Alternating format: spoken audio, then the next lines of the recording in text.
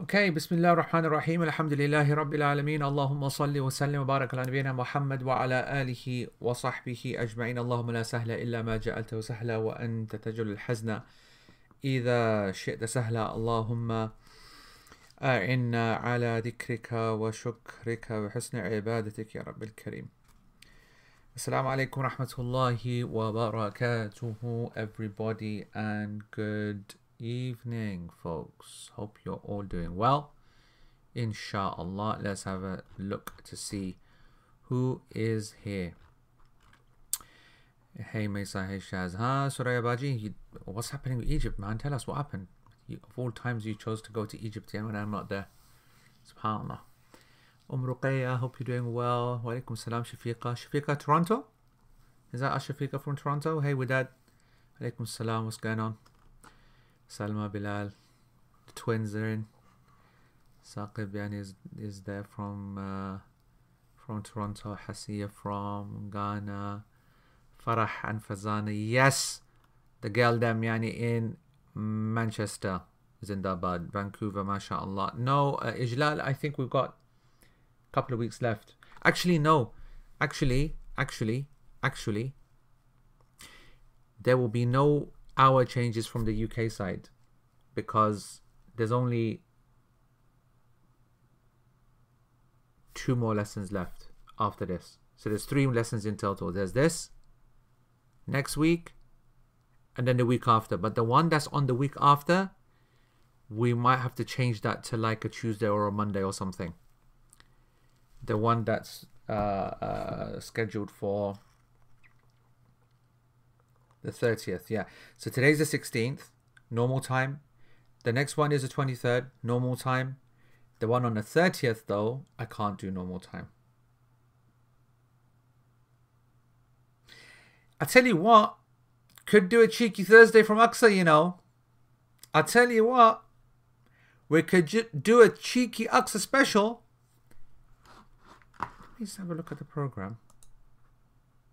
God, that would be nice, innit? Be nice, isn't it? Thursday. Yeah, come on. There'll be hardly any people there though, but that doesn't matter as long as it's just a few of us. You know what? Pencil it down. Put it down. Just put it down. Pencil it in. Pencil it in. You know what I mean? If we're not gonna be the ones who take the bull by the horns and change the game, then who is? Anyway, regardless, all of these three lessons, by the way, will be all of the 3 lessons will be normal time from a UK side, but you got to take account for where you are, with your hours changing. From a UK point of view, that's it. Then it's Ramadan break, and then it's done. Maysara, ahlan wa sahlan, hayakumullah. Auntie Shakila, good to see you. Roshan from Manchester, and Mustafa's here. Zara from Leicester. Hamza, hey Hamza, how you doing, bro? Mustafa, mashallah. And Marina and Khalid Baji. I heard that you're not coming Aqsa, man. That broke my heart. Hey Mariam. Rafiq from Scotland and everything. Barakallahu feek ya Bilal. Jazakumullah khair. Allahumma ameen. It was awesome Umrah. Honest to God, it was so good. Hey, there's Romana. Umrah gang Zindabad. Honestly, Umrah was so good. It was proper good, man. There are, smaller groups, they have some special kind of maza. By the way, Romana, that is Ibrahim, by the way, but he uses his full official name here, Ibrahim Uwais Ali. You see what I'm saying? So that's my boy Ibrahim, mashallah. Ibrahim, you know that it was the right move, huh? Right. Yeah, I think we're gonna do it from Aqsa, inshallah. I think we're gonna do it from Aqsa. Alright, hey Qamar. Right, let's go and start then. Mesa, you got anything for us? Thingy? Oh, Chaudhry. Chaudhry, why have you not written your thingy? Chaudhry, why have you not written your intro?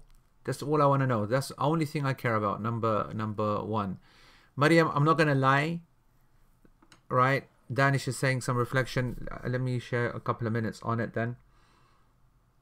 Can I? I don't want to force a reflection.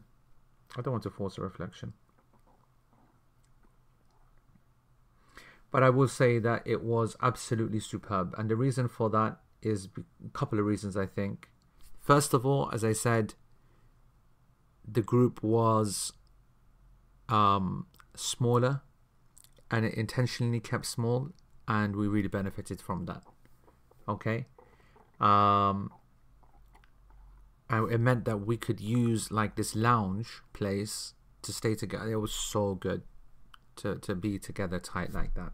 For me, from a teaching point of view, not having to raise my voice and stuff like that, it would have come naturally as part of Side Tangents. But no, I don't think anything remarkable in that sense happened. But the remarkable thing is that actually I was reading earlier, I was just reading what Sheikh Uthaymeen has here in terms of notes and kind of things that he's, mentioning. Yani, you'll see when I come to it the relevance of the point I'm about to make. I've made this a few times already, and that is that we are nothing without the Jama'ah.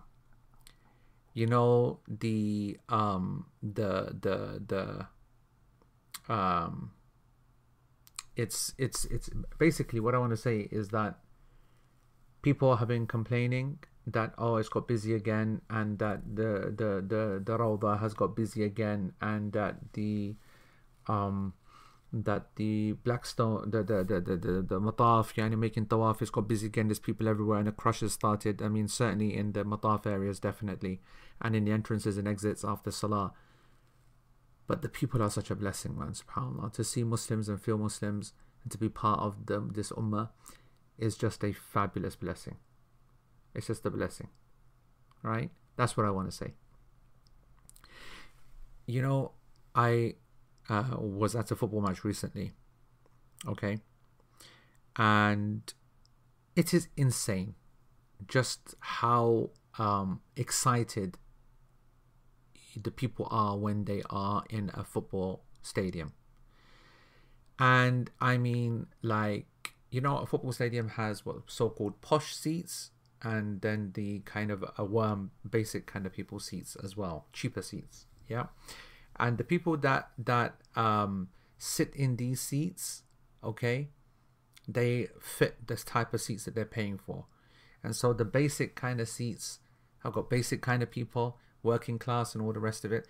And it's a madness in there. I mean, alcohol and swearing and, low class talking that you kind of expect. But then there's also a level of banter and shouting and joking and whatever, which is unique, okay? Then you got the posh seats, and you find the people are far more reserved, yeah, far more kind of they see themselves as having to act more becoming with a level of kind of class and all the rest of it, and so therefore they're invariably quieter. And you can imagine that from a professional player point of view, whether it's cricket or whether it's football or whatever it is, okay, that the masses, the crowds, they want them to shout, scream and cheer and whatnot, and quiet kind of people don't mean anything for the players, right? You can't get cheered on by quiet people who politely clapping or whatever, right? They want the shoulders work, they want the action. And what's interesting is that when you look at these folks in these sections, every once in a while they realize how quiet they are compared to the rest of the ground. And I was sitting in one of these sections, and so they force themselves to go, United, yeah, and it just doesn't fit them at all. And they put on like clothes and this, that, which doesn't fit them at all. And you can just sit there and you can just observe the people and realize that this is basically their social need that they are desperate for. They are not, from a spiritual soul or internal, I'll even make it as secular as you want. From an internal point of view, they're not ready for that kind of fraternity. They don't fit, but they know that they have to fit somewhere, and they don't fit anywhere else in their lives with any other wider group of people. And so people then clasp onto something. And I've spoken about this so many times. There's a very powerful social need to connect with others, to be part of a community, right? Whether that expresses itself as a nationalist one or a patriotic one, as you're seeing in Ukraine, for example, people who are of all different colors and types and whatever, whatnot, being so unified, or the rest of the world, for example, in being anti-Russian, for example, or Russians who are like, who don't even support Putin, for example, but see everybody against Russia at the moment, or football supporters, or X or Y. And I want to say to you that every single one of these associations and connections that people latch onto has deficiency and falseness and weakness and some kind of deficiency. I'm not saying that they're all deficient, because we know those who studied art will remember the ayat of al-hamiyya, al-hamiyatul jahiliyyah, for example, in the explanation of some of the verses of Surah Al-Fath. When I was giving the explanation of some reflections on that, you'll remember what we spoke about, this hamiyya, and how it's a unique feeling that has a very ugly side but also has a positive side. This kind of this partisanship, this kind of cultish behavior has a positive thing, that a small, tiny, not tiny, a small aspect of this, of the pie, is a positive aspect. The Prophet ﷺ used to leverage off of that, especially when it comes to battle. And as I was telling, I hate to repeat this point again to the rest of you, but to those who studied art, but those who didn't study art yet, the question should be asked, why on earth didn't you? But those who did will remember what I said, that all army units, or the successful army units, they divide themselves up into regiments, and they divide themselves up into a kind of pseudo families, right, and units. And they do that in order to create a pseudo level of association and attachment with your band of brothers. They are my family, and all that kind of thing. All these kind of fake constructs, in order to try and strengthen the belonging and attachment and the sense of unity, and so on and so forth. My point is, this is a human need, and the most successful expressions of human endeavor are based upon these kind of unitarian efforts and collective social kind of constructs, right?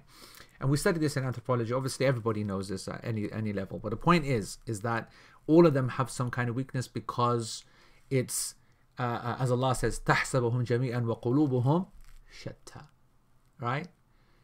That's the beautiful thing about it, right?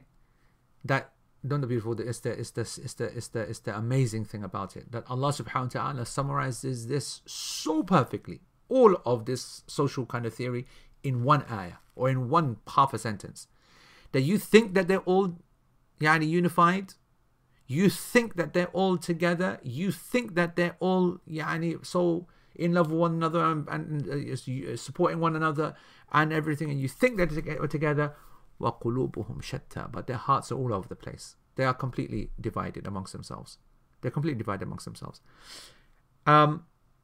And for example, at a Manchester United game, for example, you'll see everybody cheering. Then it goes through bad times, and they'll start swearing at the players, and abusing the players, etc.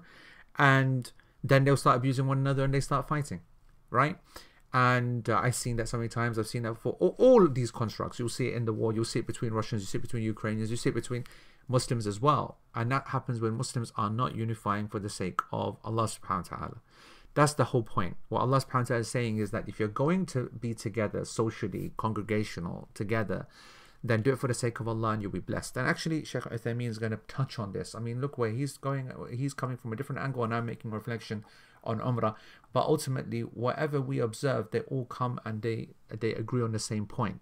The point is still the same, that this deen is a deen of community, of congregation, of coming together, of a jama'ah, of a unified congregation, and we should celebrate being with other Muslims, not celebrate solitude and isolationism and doing things by ourselves and private and individual. These things that the West kind of has not just the West in itself, but it has perpetuated. Everything right now is all about independence. It's built under the concept of financial independence, but then the idea is that it continues as you being another independent individual unit kind of and by the way, this is not conspiracy theory. 20-30 years ago, the governments were very much focused on marriage, couples, families, benefits, tax breaks. Then they start getting rid of them one by one, because commercially it makes more sense for them to actually have individual people working, individual people earning, living individual lives. And now we are the most individualized, or whatever the word is, species and generation in human history. Species, humans out of all the rest, and then, or other creation, and then as humans in history, we've never been so isolated, and celebrate that isolationism so much. As long as you've got your phone, I'm good. I don't need anything. Just give me my phone, give me internet, give me battery charger, and I'm good for 5 days. That's fine. So I think that if that's the new kind of, in phrase, atomized societies. So I just want you to know that, subhanAllah, it was such a beautiful sight to see the believers back and jostling and squashing and whatever. And you turn around and you're angry, and then you see a person smiling back at you, and you think, Allahu Akbar. You know what I'm trying to say? And everybody just it's a blessing. It's a blessing, and it needs to. And like I said, COVID hit us right where it hurts, at our weakest point, meaning making us making us isolated from one another. That was so devastating for us, actually. And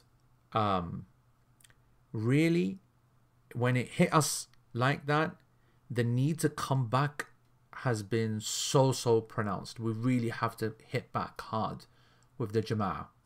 So keep that in mind. That like I said, that was so nice. There's a blessing for Makkah to be getting back to normal, and it's looking like that I think that it looking like that is going to be, Hajj should be good numbers, and I think things are looking good.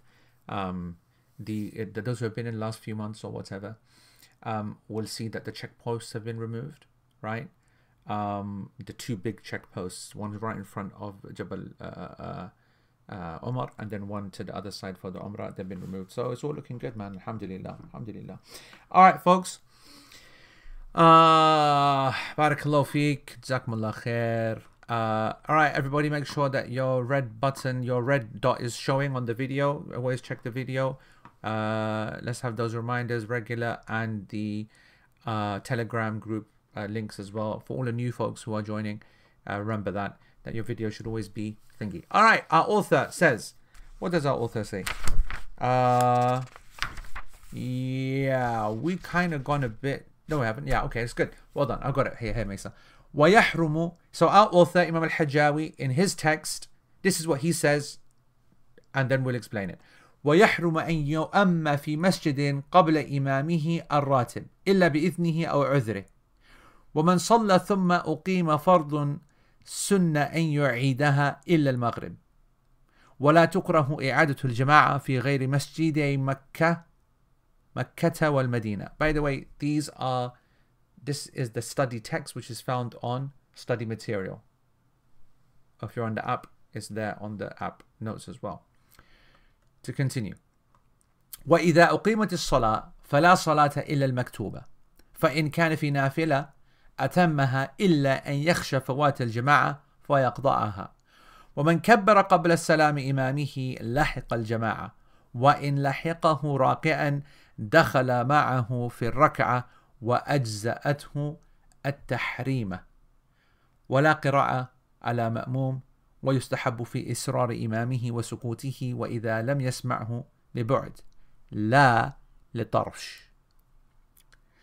Yeah, that's enough. We're not going to get there anyway, but that's pretty much what's going to cover us for the next few lessons, frankly.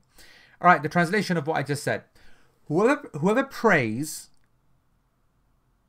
and then the obligatory prayer is established, meaning the iqamah is given, it is a sunnah to repeat his prayer with them, except for the Maghrib prayer.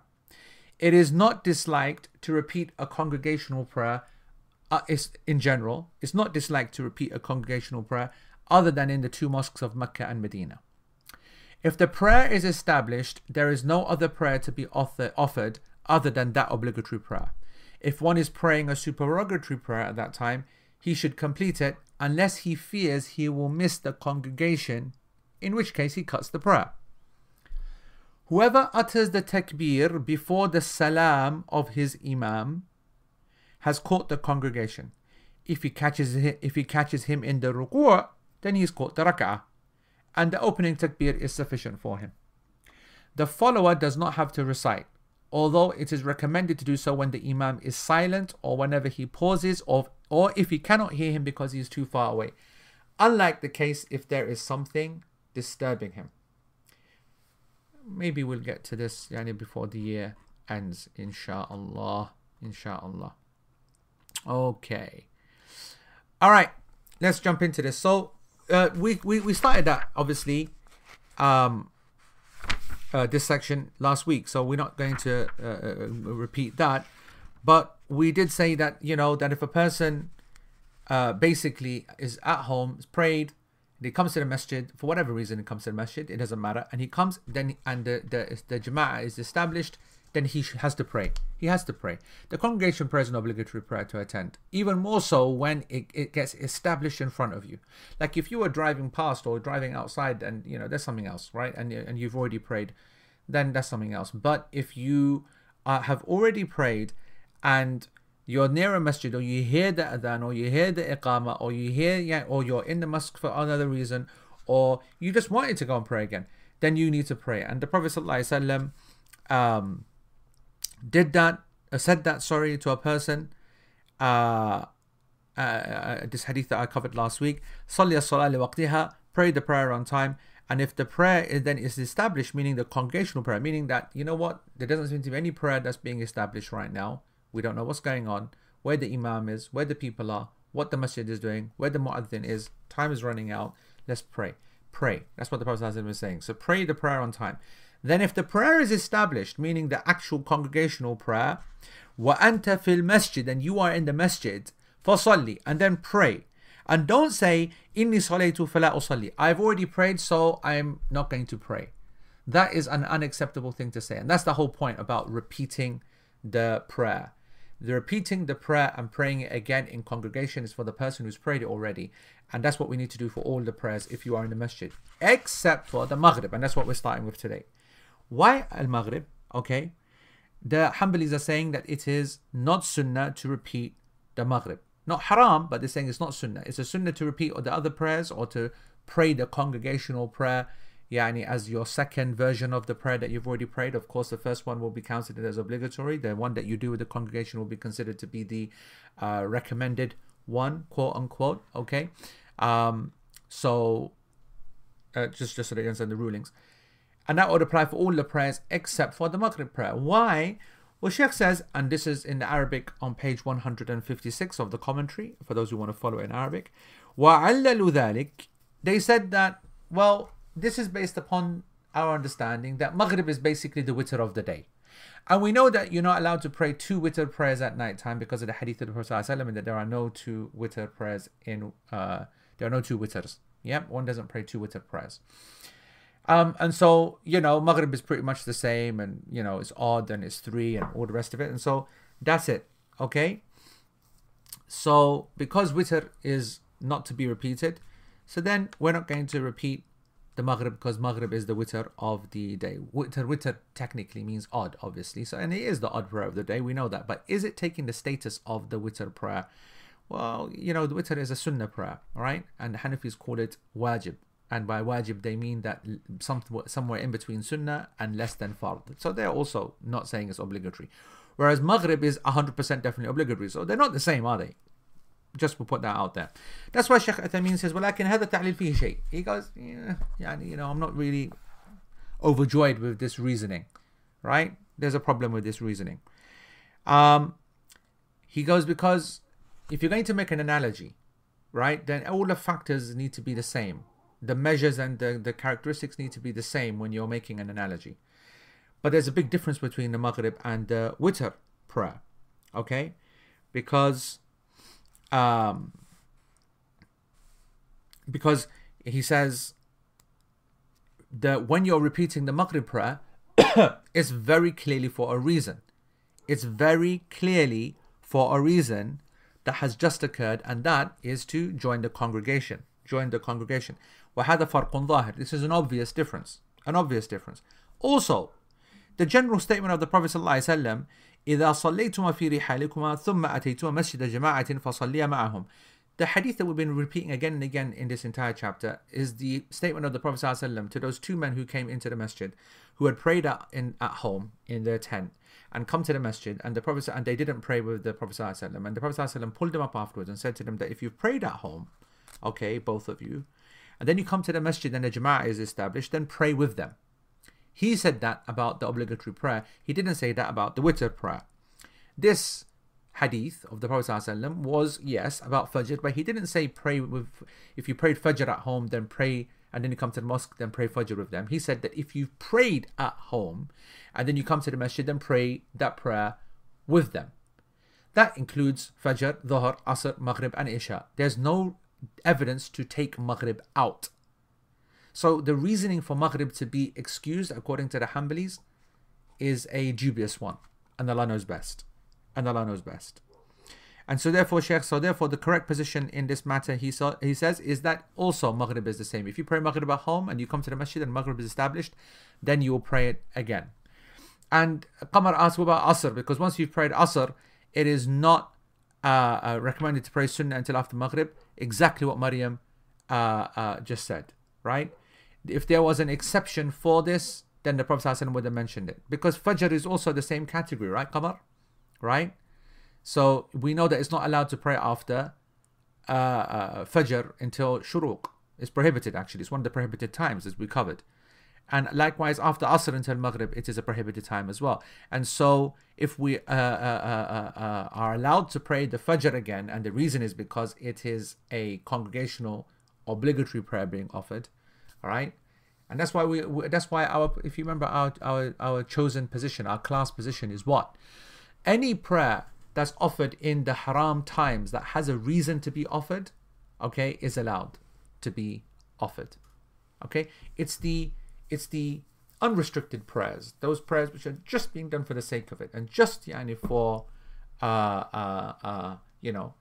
for reward. These are the prayers that shouldn't be given at that time. And I agree, Maryam. The beauty of this is that by this occasion occurring at Fajr time, you cover all of the other scenarios, because the Fajr is the most extreme of these situations in which it's not allowed to pray after Fajr Jama'ah, and yet the Prophet ﷺ is telling them to pray, which means that you cover all of these Maghrib situations, the thingy, whatever. Yeah, exactly. You're not allowed to pray a cheeky two, right? No cheeky twos in the haram times. Everything other than a cheeky two, it's all good. ولكن هل نقول, do we, alright, that being said, do we say إذا سلم الإمام ائت بركعة لتكون صلاة شفعا أو له أن يسلم على الإمام في هذا قولان. He goes that, alright, but what about the fact that you've prayed Maghrib now? Have you not done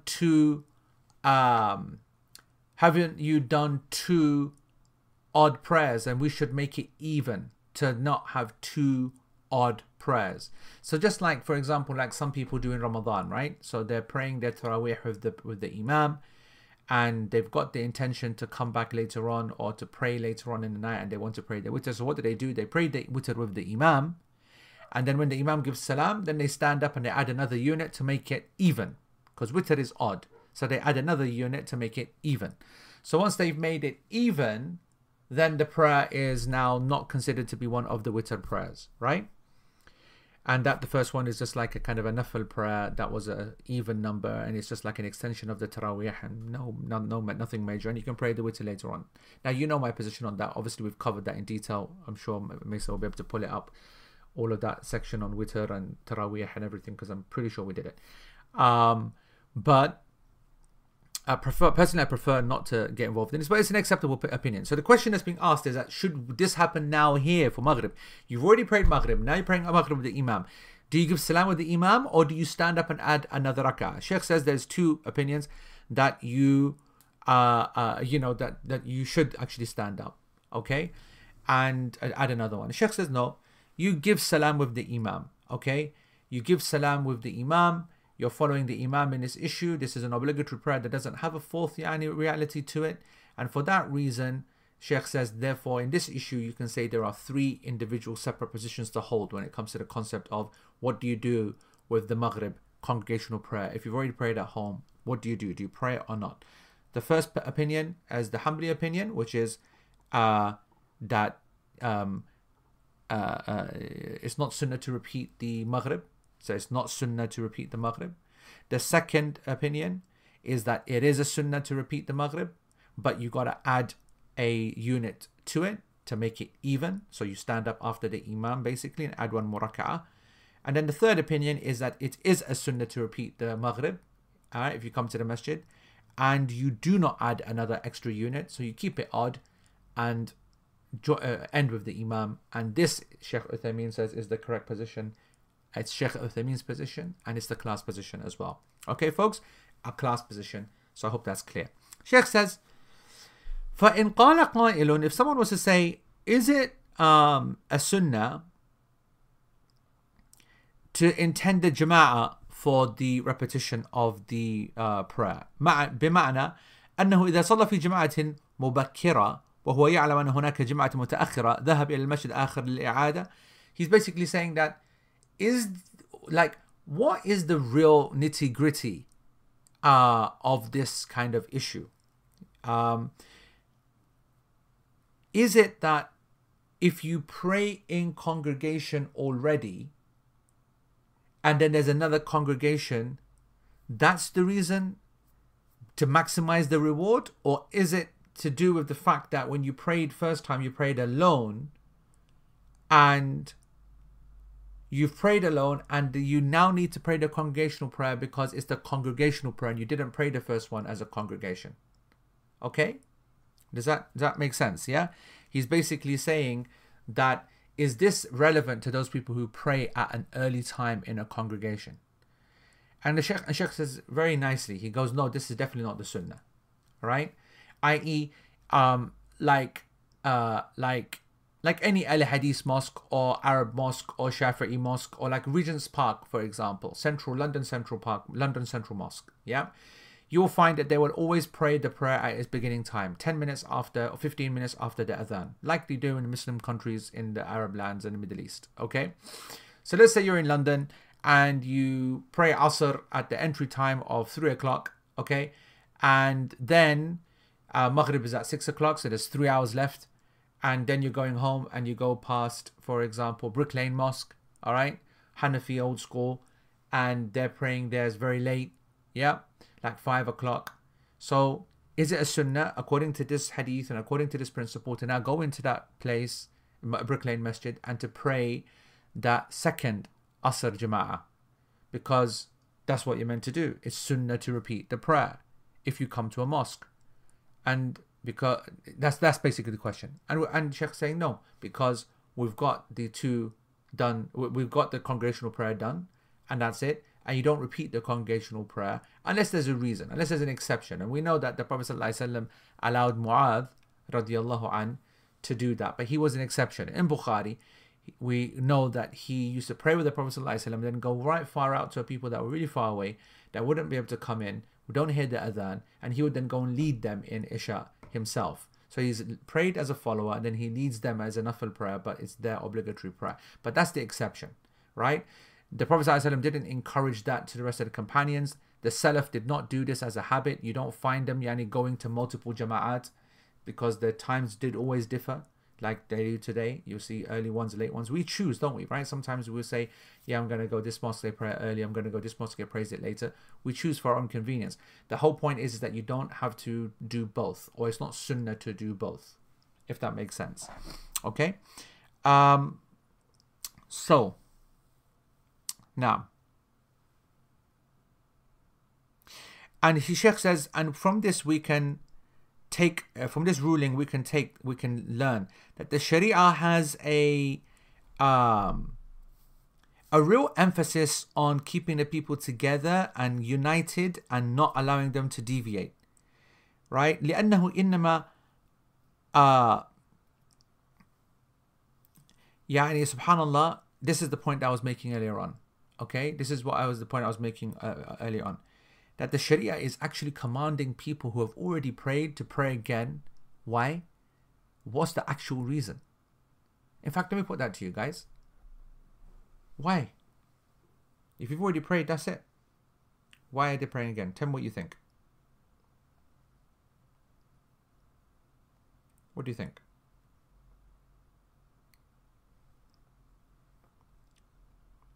Share your ideas with me.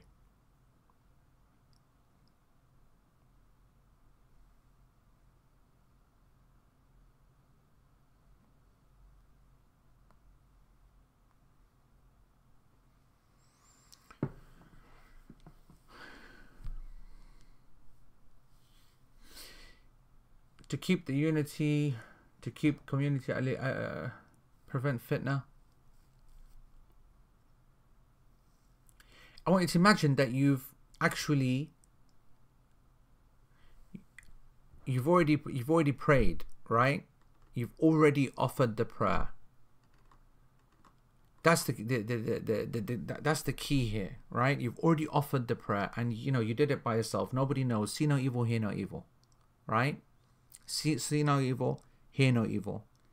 Sheikh says that the people have been commanded to repeat the prayer for the sole reason that they can be with the believers and they don't remain by themselves.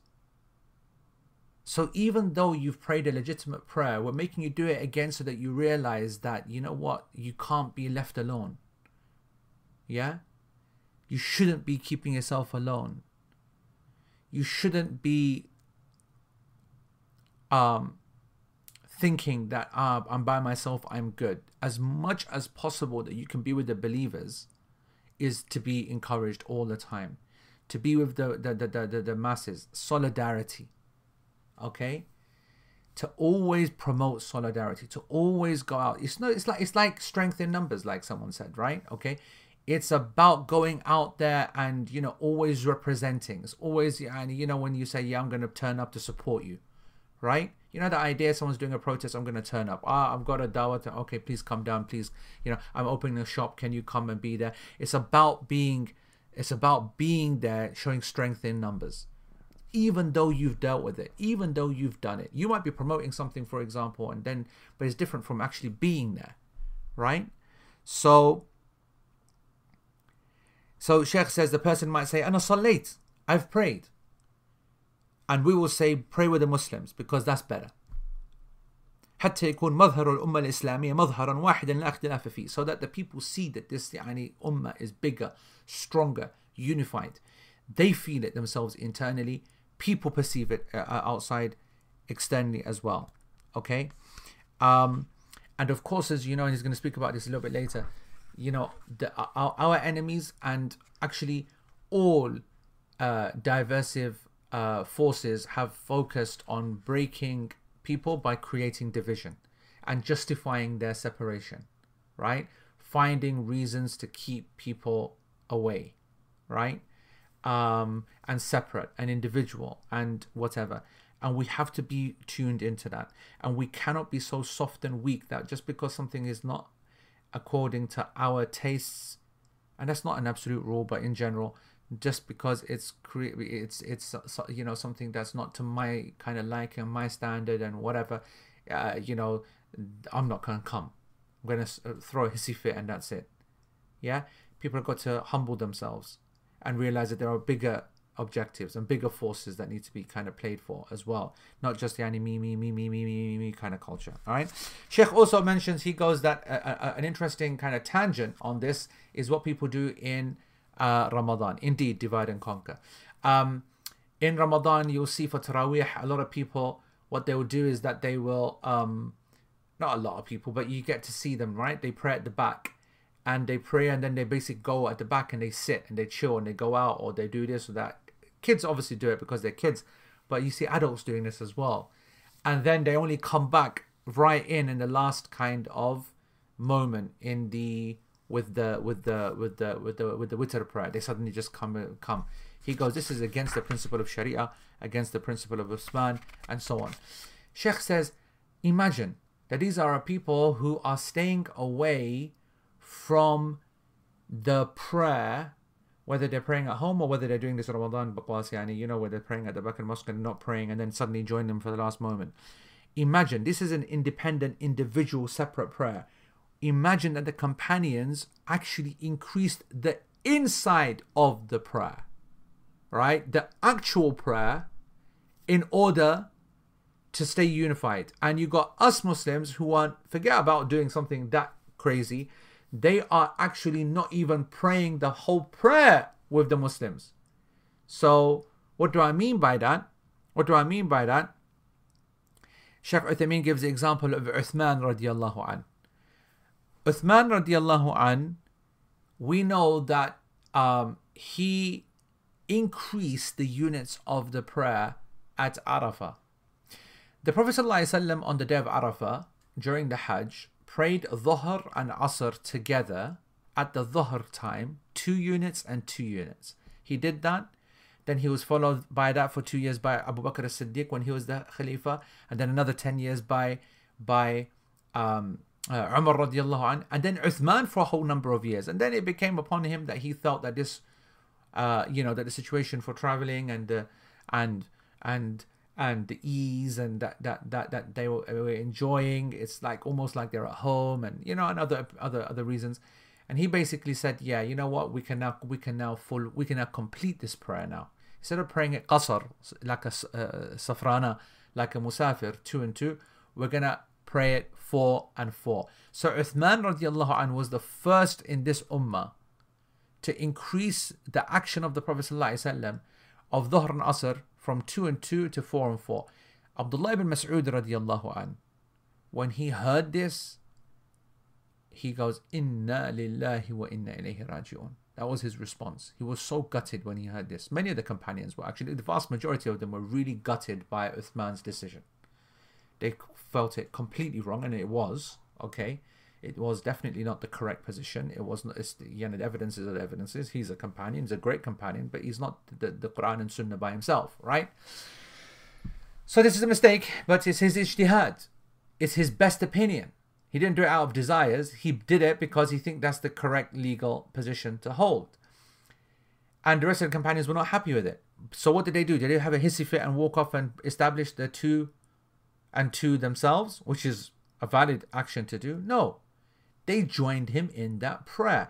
Imagine that that all my life I saw the Prophet ﷺ, Abu Bakr and Umar, and even you, Uthman, you as well, radiyallahu anhu ajma'in, leading us 2 and 2. And you are now increasing it to 4 and 4. And they prayed with them without a heartbeat. Not even a second doubt in the issue. Of course. And Shaykh Uthaymeen says, one of the some of the people said from the Tabi'een, okay,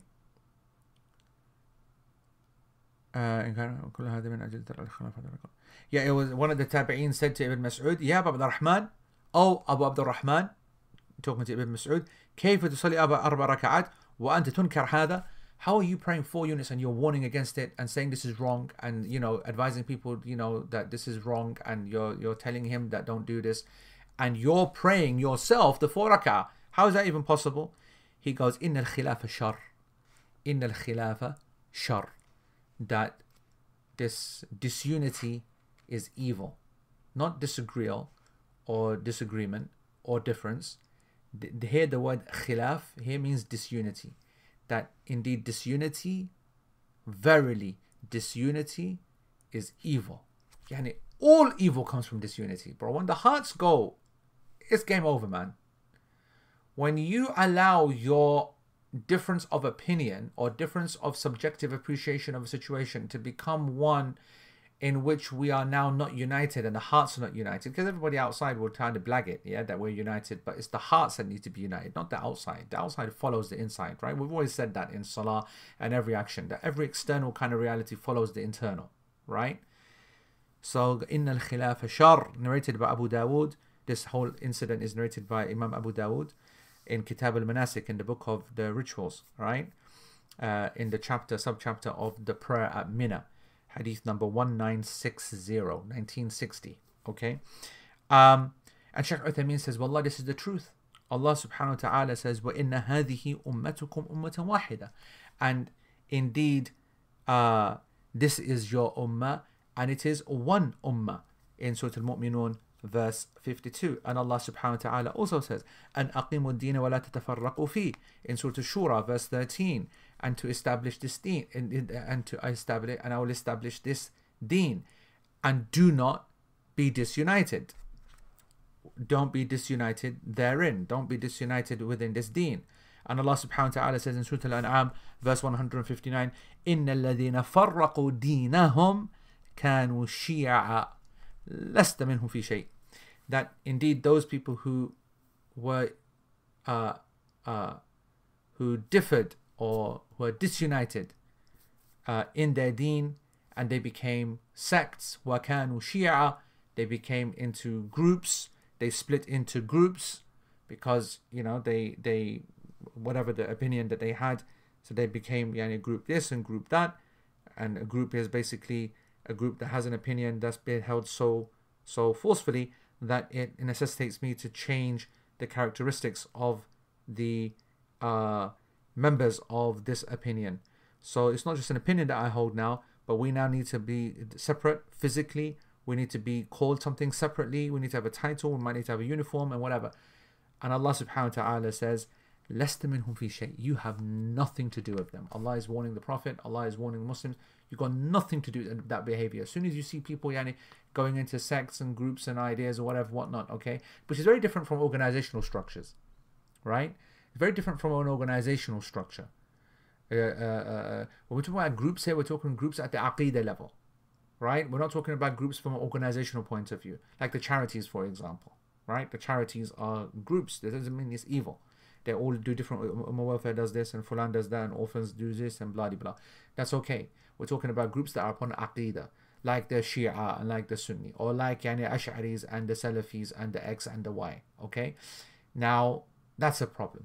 That's a real problem. All right. So Sheikh says, so this ummah, this Islamic ummah is one single ummah, even if they have differing opinions. Okay, even if they have differing opinions. Even if they have different opinions, their external, their madhar, their appearance, their expression has to be one, unity. And because we have so many enemies, I'm going to paraphrase now everything that he says, okay? We have so many enemies who are openly looking to divide us. And these enemies are absolutely, all over us, whether it's Jews or Christians, or whether it's the fire worshippers, or whether it's the polytheists, or whether it's the communists, and so on. And of course, today it's even worse with the liberals, the humanists, the secularists, the worst. He goes, these are the ones who are open about it, all right, and very, very clear, and they aim for us, and they create this disunity. He goes, what's even worse are the munafiqeen. Those are the ones that are hiding their enmity, and so many of them are in our time right now. And obviously they will change their names, and they'll use Islamic names and names of groups and so on and so forth, but they are munafiqeen, okay? And all of them are at war with Islam and its people. And it's very, very important right now. And this is Shaykh Uthaymeen saying this 30 years ago. Shaykh Uthaymeen saying this 30 years ago, right? For the Muslim Ummah to be united. Look at the Muslims right now, bro. Look at Erdogan, and look at Saudi. Look at the situation in Yemen, and look at Pakistan, and look at whatever. Just leaders. That's me picking on the leaders. Look at us. Look at our families. Look at the Muslim communities. Look at the groups and what they do against one another, and how they dob one another, and how they warn students from one another, and mosques who curse the others and tell people that you can't pray in that place, and all the rest of it. And the level of hatred that's created, right? Academic differences and where it gets taken. And he goes, it hurts us a lot. It really does. That we find in our ummah, groups and parties and sects and so on, whatever. He goes,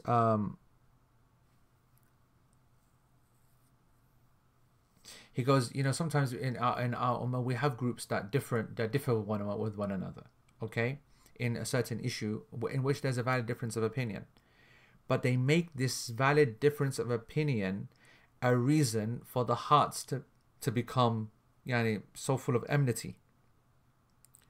He goes, difference of opinion used to exist at the time of the companions. Okay?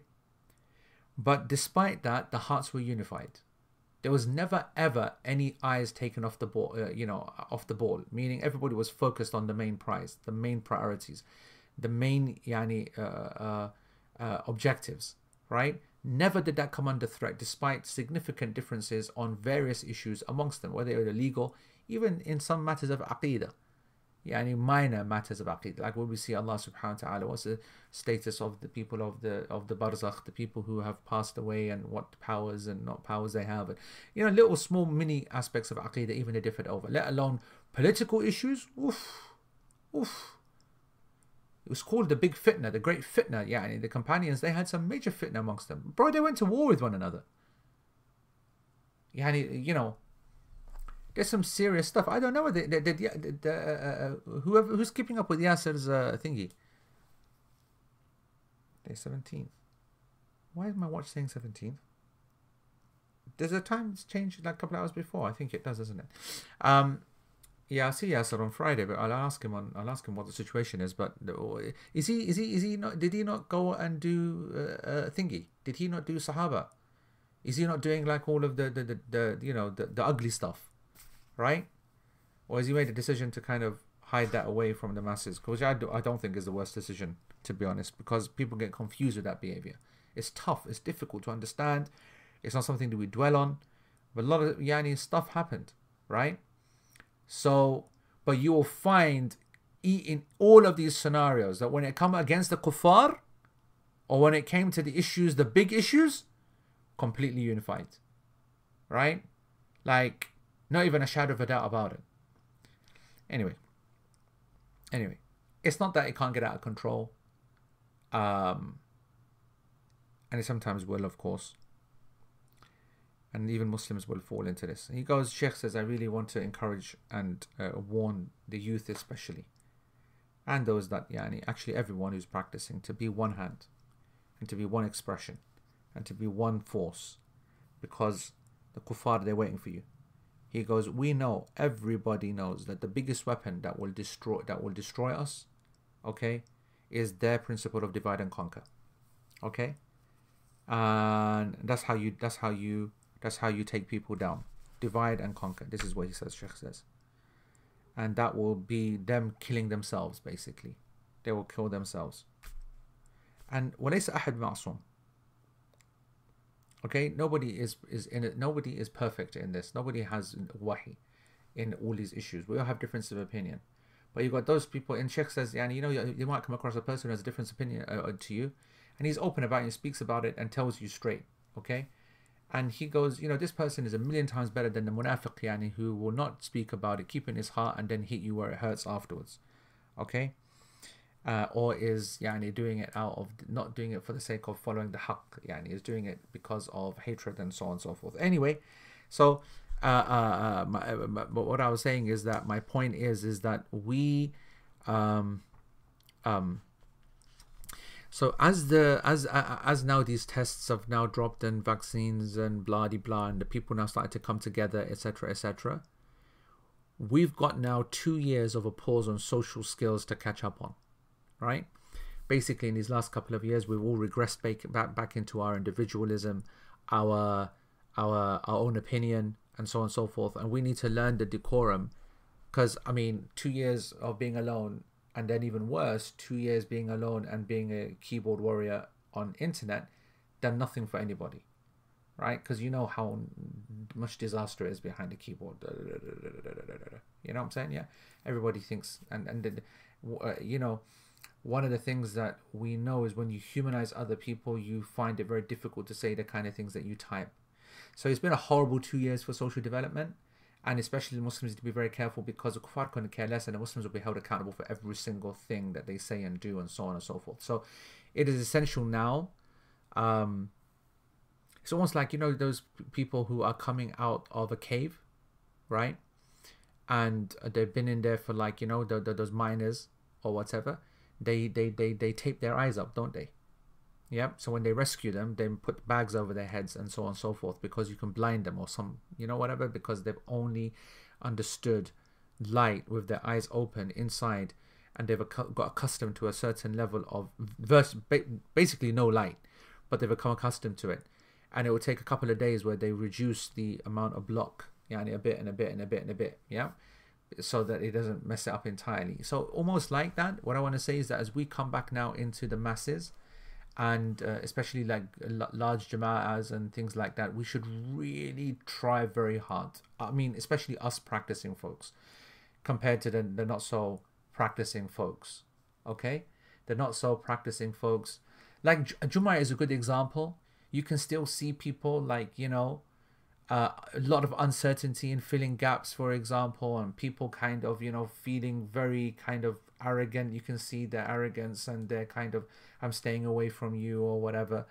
And so there's going to need to be a big effort, right?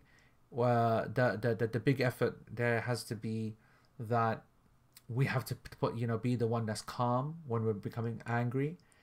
Who the hell do you think you are? And, humble yourself. So we have to just remember that, this guy is basically being blinded by the congregation, to use the example of the miner.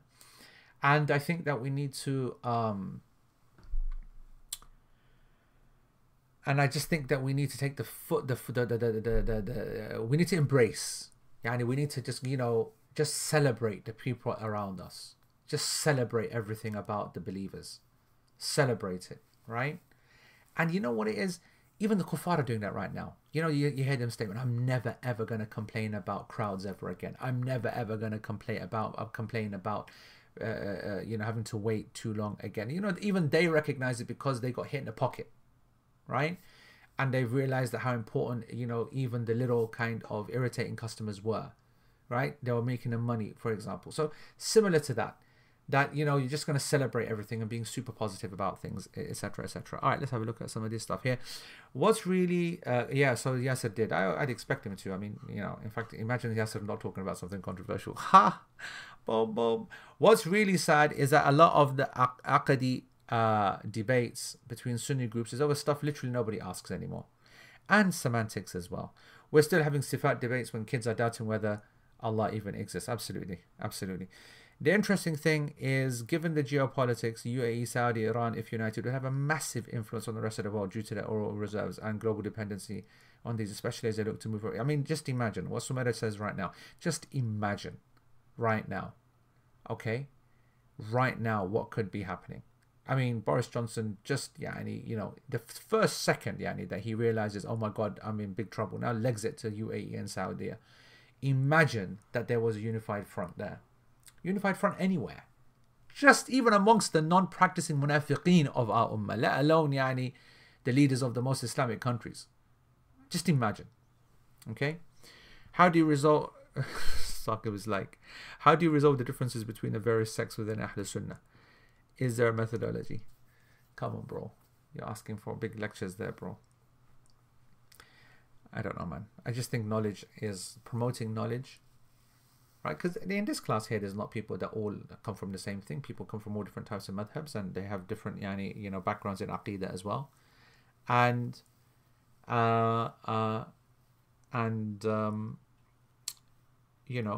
we unify on evidence and discussion and accepting that there's some differences of opinion are okay. And I think it's education. I honestly do think it's education. Rafiq says that the believer is weak when he's alone, but he's strengthened by his brothers. Right? This is in the generic, of course. That's what it is, right? Chaudhry goes, how can we motivate those that think it's alright to just do everything at home, pray at home, and just watch YouTube videos for Islamic knowledge and tarbiyah? Everything that I've just said for the last hour, bro. Because I've got nothing more to say. Can you explain again the example of a person praying in a masjid Jama'ah for a second time? I thought a few weeks ago we discussed you would pray in the second masjid. I don't understand that, Haris. Okay, you have to explain that last sentence. All right. So then Sheikh says, and it is not disliked. What do I want to finish? I know what I want to finish. Okay, so we are at an hour, but we'll go on for a few more minutes. So it's not disliked to repeat the congregational prayer. Okay, it's not disliked. You know this statement? وَلَا تُكْرَهْ is a double negative, right? So meaning, now, this is important. This is now a bit of Hanbali usul now, okay? It is not disliked to repeat the Jama'ah. I.e., so for example, Sheikh is basically saying, so if the Imam لو صلى الإمام الراتب في الجماعة ثم أتت جماعة أخرى لتصلي في نفس المسجد فهل تقرأ إعادة الجماعة هذه أو لا تقرأ؟ يعني if the Imam leads the Salah in a mosque and then another group comes in that are entirely late, do we is it disliked for this Jama'ah to be prayed again, right? A second Jama'ah, right? The kind of thing that we used to do in all of the prayer rooms and in the masjid prayer room, in the uni prayer rooms and the things like that. Okay, so our author says that no, it's not disliked. It's not disliked for a second group to come in and just pray a second Jama'ah. Now Sheikh says that in principle, nafyul karaha, to negate dislike, to negate something which is makruh, would normally mean that the issue is something that is allowed to do. So it's allowed to repeat the congregational prayer. It's allowed to repeat the congregational prayer. Why? Someone might ask. Because it's not disliked. This is like legal terminology in madhahib or in usul, right? La tuqrah, right? Now, Sheikh says something interesting here, and I want to make a point of it. That when a person says la tuqrah, right, it's not disliked, it means that it is permissible to do. It doesn't mean that the action is legislated. It does not mean that the action is legislated. So when you use this phrase, that is what you are intentionally meaning. ولكن الظاهر أنه غير مراد. Now the problem is that when Imam al-Hajjawi used this phrase, some of the later scholars, when they were writing their commentaries and teachers today, when they looked at this statement, they said, I don't think that's what he means here, or I don't think that we should understand that from this statement. Like, because if you have to translate this, I put in the translation, it is not disliked, i.e. it's allowed. It's not legislated, but it's allowed to do. It's not recommended, but it's allowed to do. That's what it would normally mean. But is that what actually Imam al-Hajjawi is intending? And they differed over it. And as you're going to see, Sheikh Uthaymeen says 100% that that's wrong. That Sheikh Uthaymeen is going to say that not only did when he said it is not disliked, he didn't mean that it's allowed. Actually, when he said no, it's not disliked, he means that it is recommended. Actually, it's obligatory to pray the congregational prayer in Jama'ah. Obligatory. He's gone to the other extreme. Now, the point that I want to make is, if you want to understand why we have such differences of opinion, and I mean the positive type, I don't mean crazy differences, but yani in discussion, then now I want you to understand this is because of interpretation. Now, if you are thinking that that interpretation is about hadith or ayat, which we know when you read a verse or read a hadith, there are potential differences about what's actually being intended, right? And you can understand that's to do with the grammar and how you understand this, and whether it's abrogated or not, whether it's general, whether it's specific, etc. What about then when it's not even the primary evidence, not even a secondary evidence? We're talking there's statements of the scholars that are explaining those evidences. Even these can be misunderstood. So we're trying to interpret when our Imam al-Hajjawi 500, 600 years ago, whatever years ago, when he says it is not disliked, what did he mean? Did he mean that this is allowed, or did he mean that actually this is a very good action to do? These are two very different interpretations of his statement, and the scholars differed. So of course the madhab is going to have differing narrations and differing opinions, and that's within the madhab. Then of course the ummah is going to have differing opinions on a matter. The point I want to make is that, you know, these differences here are always to be studied and understood to allow us to become more tolerant and accepting of difference of opinion. That's what I wanted to just mention. All right, it is quite acceptable for people to think that it means permissible. But yes, Zara, not disliked in this case doesn't mean permissible. Normally it does, but not disliked in this case, Sheikh Uthaymeen argues, definitely doesn't mean that it's permissible. Rather, he is actually saying that it means that it is يعني وعلى he goes وإن مراد وإن that his intention by denying or negating the dislike, okay,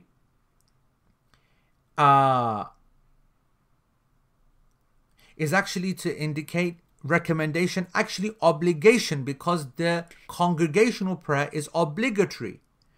And many of the later commentators noticed this and they mentioned it.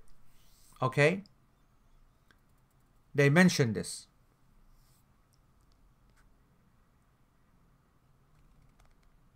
Yani basically, therefore, what does it mean? Therefore, what are they trying to say? They're saying that the meaning of la tukrah, that it is not disliked, is, i.e., to be translated as أننا لا نقول بهذا القول. We do not say. That's what it basically means. So it is not disliked equals we do not say. So in this situation, لا تكره الإيش إعادة الجماعة. It is not disliked to repeat the congregational prayer. I.e., we do not say that one should not repeat the prayer. It's a negating of a fact. And what they're indicating, therefore, that if you negate that fact, then the issue is to be taken back on its original principle. So what is then the basic principle of praying the congregation? It's an obligation. And so therefore, what they're basically indicating is that it is an actual obligation. We would never, it's like, what's that? What did you say? Is disliked? La tukrah. We would never say that it's disliked. I.e., it is exactly what it used to be and always has been, i.e. obligatory. So, I know this is quite confusing for many of you. Don't get too confused. My point is this. For those who get it, they get it. For those who don't get it, what I'm just trying to say is that sometimes the statements and the phrases of our scholars need their own interpretations and methodologies to understand. Let alone, so we need to have keys to understand their statements, let alone the keys to understand the commentaries of hadith, let alone the keys to understand the meaning of hadith. So there's multiple layers that need to be unlocked. And are you telling me that there's not going to be little variances each way? Like Chinese whispers, right? Like Chinese whispers. It's going to get bigger and bigger and wider and more crazy. If you stop it after 5 people, it says only a few dodgy things compared to the first one. Stop it halfway, and at the end, it's completely different. So I want you to imagine that in scholarship as well, it's possible that we end up with a position here that we're holding, which is quite different from what the evidence might directly suggest because of these potential kind of misinterpretations along the way. That should humble us. Yani Thaqib was saying, how can we solve the problem of difference?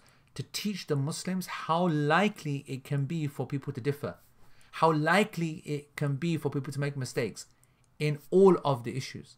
In all of the issues. I'm telling you. Right? And so, with that being said, then, Sheikh says, وَعَلَى هَذَا, then, if فتكون إعادة الجماعة إذا فاتت مع الإمام الراتب واجبة. If a person did not pray the Jama'ah prayer and prayed, and then got an opportunity to pray the prayer with the Imam because he was there or there nearby or at the actual time or came to the masjid, it is obligatory, okay, for him to pray that. لأن الجماعة واجبة ففواتها مع الإمام الراتب لا يسقط الوجوب. That the fact that he missed praying that congregation with the Imam does not mean that the obligation has been dropped. He has to pray that prayer. Some of the scholars said that it's mustahab, it's recommended and not wajib. It's not obligatory. Because the first prayer that he offered is done and dusted. And that's the only thing which is required from the Muslim, to pray the single prayer, and that's it. And the Prophet ﷺ obviously has accepted that first prayer, and so, didn't, an original prayer is enough, and that's it. So therefore, Sheikh says that there are 3, therefore, potential positions to hold in this whole issue of repeating the prayer. Okay, they're repeating the congregational prayer. The first scenario is that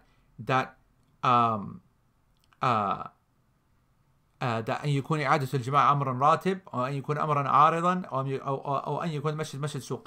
That there are three potential scenarios in which this scenario can come up, all right, or this situation can come up.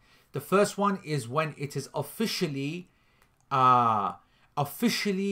sanctioned and organized for there to be multiple jama'at in a masjid, all right, for whatever reason. There's one at 1 o'clock, there's one at 2 o'clock, there's one at 3 o'clock. That's the first scenario. The second scenario that expresses itself is that this congregation only happens because of some kind of reason, right? Because some people were late and they just turned up, right? So it's not a mosque that has it organized. They only has one jama'ah, but then a group of people turned up late. So now what are they going to do? Yeah, they need to pray, don't they? Right? And then the third scenario is that this is a masjid in which it's neither official and like they don't have official kind of congregational prayers at different times, and it's neither an exception, a weird and rare exception, but rather the nature of the mosque means that there are constant congregations going on. Sheikh says the masjid of the market, the masjid in the marketplace. I'll tell you, and we all know these places. It's our uni prayer room. It's the prayer room in the mall. It's all the prayer rooms everywhere, basically. Those are called prayer rooms. And it's those mosques that are on the highways, whether you're in the Muslim countries. These are mosques which, even though they might have a single set prayer time for the few people that actually live there or are very close to it, but ultimately that mosque is a place of convenience where people are coming and going and no one cares at all what happens in that masjid, and no one's going to take it personally. You know, what's going on here, by the way? Why is there such a big discussion around the fiqh here? Because as I said to you last week, we cannot challenge the integrity of the imam. Don't forget what we're talking about here, right? Last week, yeah, we started this. This is all about you're not allowed to lead an imam illa bi'idhnihi aw li'udhrihi, unless the person is ill or unless he's given you permission. We cannot disrupt the integrity of the congregation and the masjid. It's got to be protected at all times. And so therefore the mosque needs to be protected, the honor of the musallin needs to be protected. We can only have one congregation. If you have many, then it's chaos. And if you have people coming and going, there's no respect for the chief imam, etc., etc. I think you all get that. So all of these rules are about this point here, trying to defend and understand this point. So in these three scenarios, you've got a mosque which is, you know, either got one congregation like most mosques, or it's got a couple which are organized. Then you got those which have got you know, that doesn't have multiple congregations and people just come in and turn up what are they meant to do. And then you got those mosques which nobody cares whether you came separately, made jama'ah. In actual fact, it's a blessing. And those are most professional workplaces, spaces, in hospitals, in malls and whatever, where people need that flexibility and everyone's looking around to see who's reciting out loud. Let me tap on the shoulder, let's pray jama'ah. So nobody cares. So let's go through each one of these one by one. So in the first scenario, okay, then that's not permissible. Okay, Sheikh says that this is not something which is, well, he actually says it is makruh, actually it's disliked. Okay, and he goes, and you know what, to be honest, I want to say it's haram. He goes, it's makruh, and if we don't, to be honest, it's haram, really. Because it's a bid'ah, he goes. It's an innovation. This was not something done at the time of the Prophet ﷺ or his companions. And it could have been, quite easily. Right? Just have multiple jama'ats. Why not? But he never ever did it. If someone comes in late, you pray. But we're not going to repeat a full official congregation again. Okay? He goes, and Sheikh Uthaymeen now tells us, he goes, and one of the good things that the Saudi government did, and I agree, one of the few good things that they did, was to get rid of this bid'ah that used to happen in the Haram. In Mecca, there used to be 4 congregational prayers, and there were 4 mihrabs. So they followed Maliki, Shafi'i, Hanafi, and Hanbali, each corner having one side. You've seen the pictures of them, all right? And this happened in our history up until very recently, in last century, I mean. And the people would come and pray behind their own imam, behind their own madhab. What a flipping baqwas that was. The Saudis got rid of all that baqwas and they said one imam and that's it. So in the Uthmani times, okay, where they were very big on, madhabs and fiqh and all this and that, sticking to that, whatnot, which is okay. But when it goes to stupid levels where you're having 4 congregational prayers around the haram, What a madness. That's the exact shar which needs to be destroyed. And so they came and they got rid of it. And this obviously leads to disunity.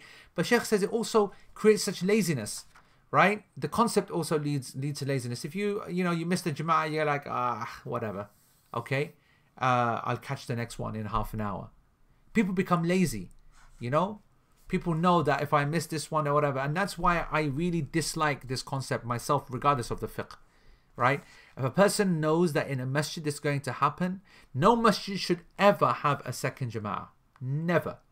Unless it's impossible like Jum'ah, that's something else. In non-Muslim countries, that's something else, because the masjid is completely rammed for the first. It's different. It's not about choice and this and that. It's packed. It's packed. Okay? So we have to offer that.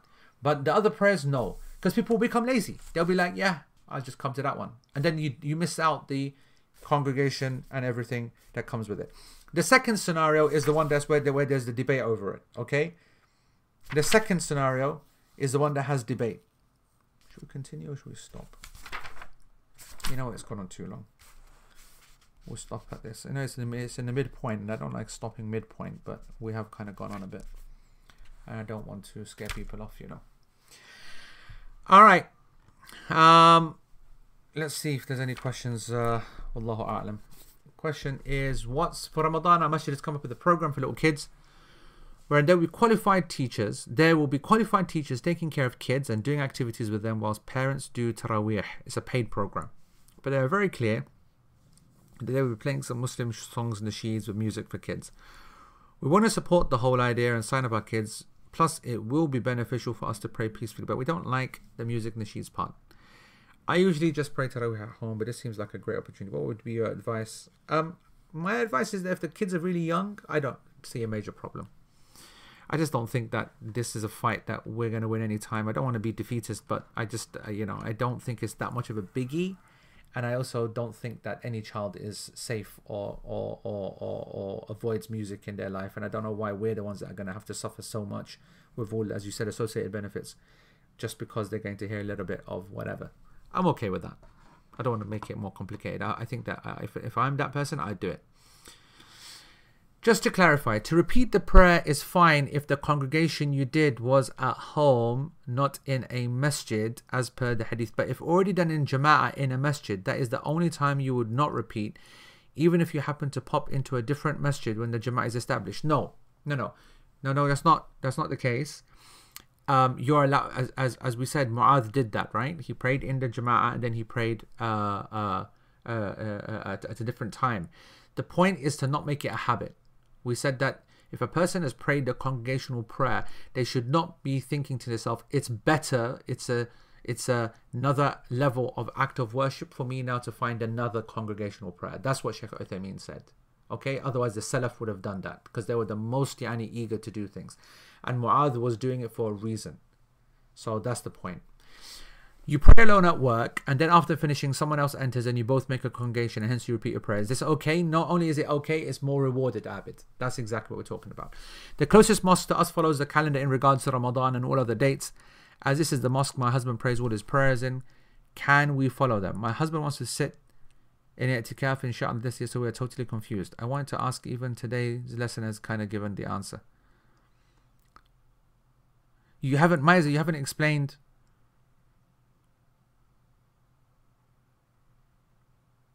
Why wouldn't you be following them? You haven't explained your question properly. Why wouldn't you follow them? You haven't mentioned a problem. You said it's a close mosque and they got Ramadan, and but I don't understand. Okay, yeah.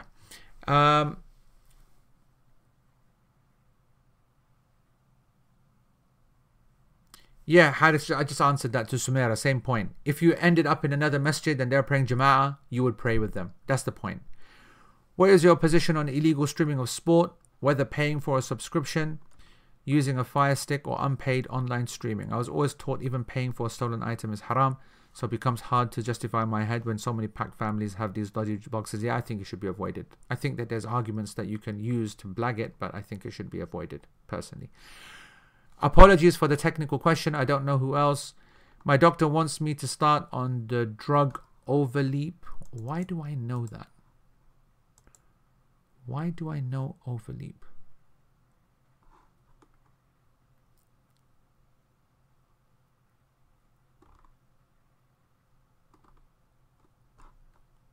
Folotropin alpha.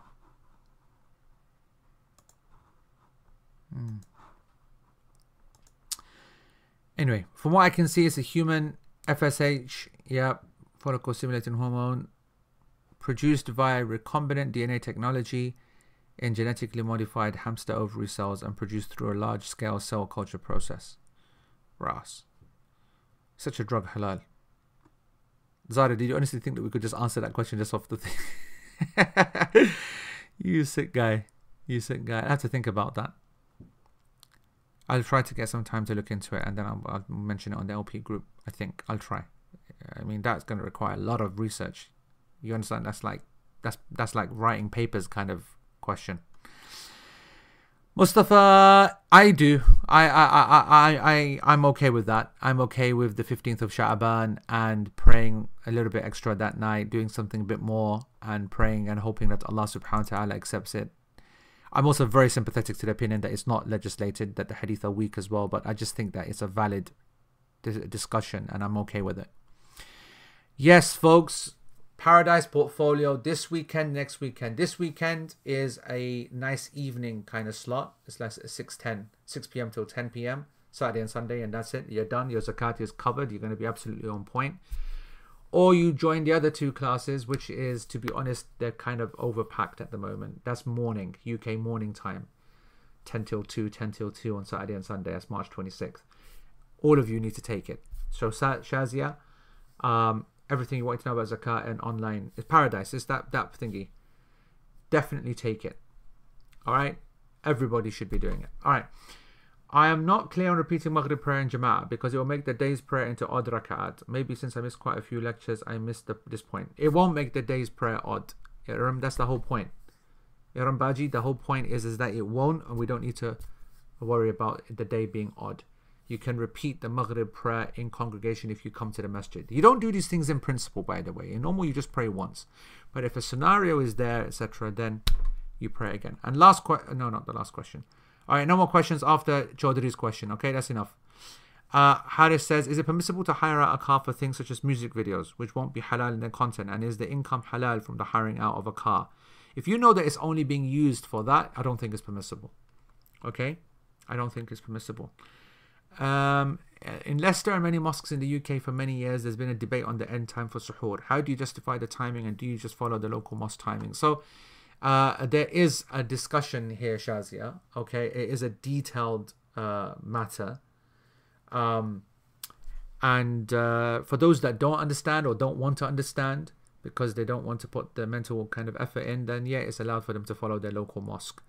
And for those who do, students of knowledge, then I think that they should be very much taking it seriously. And I've written and spoken a lot about this. And I don't really know where, but if you ask on Telegram, people will show you the different things that I've said and done and written about it.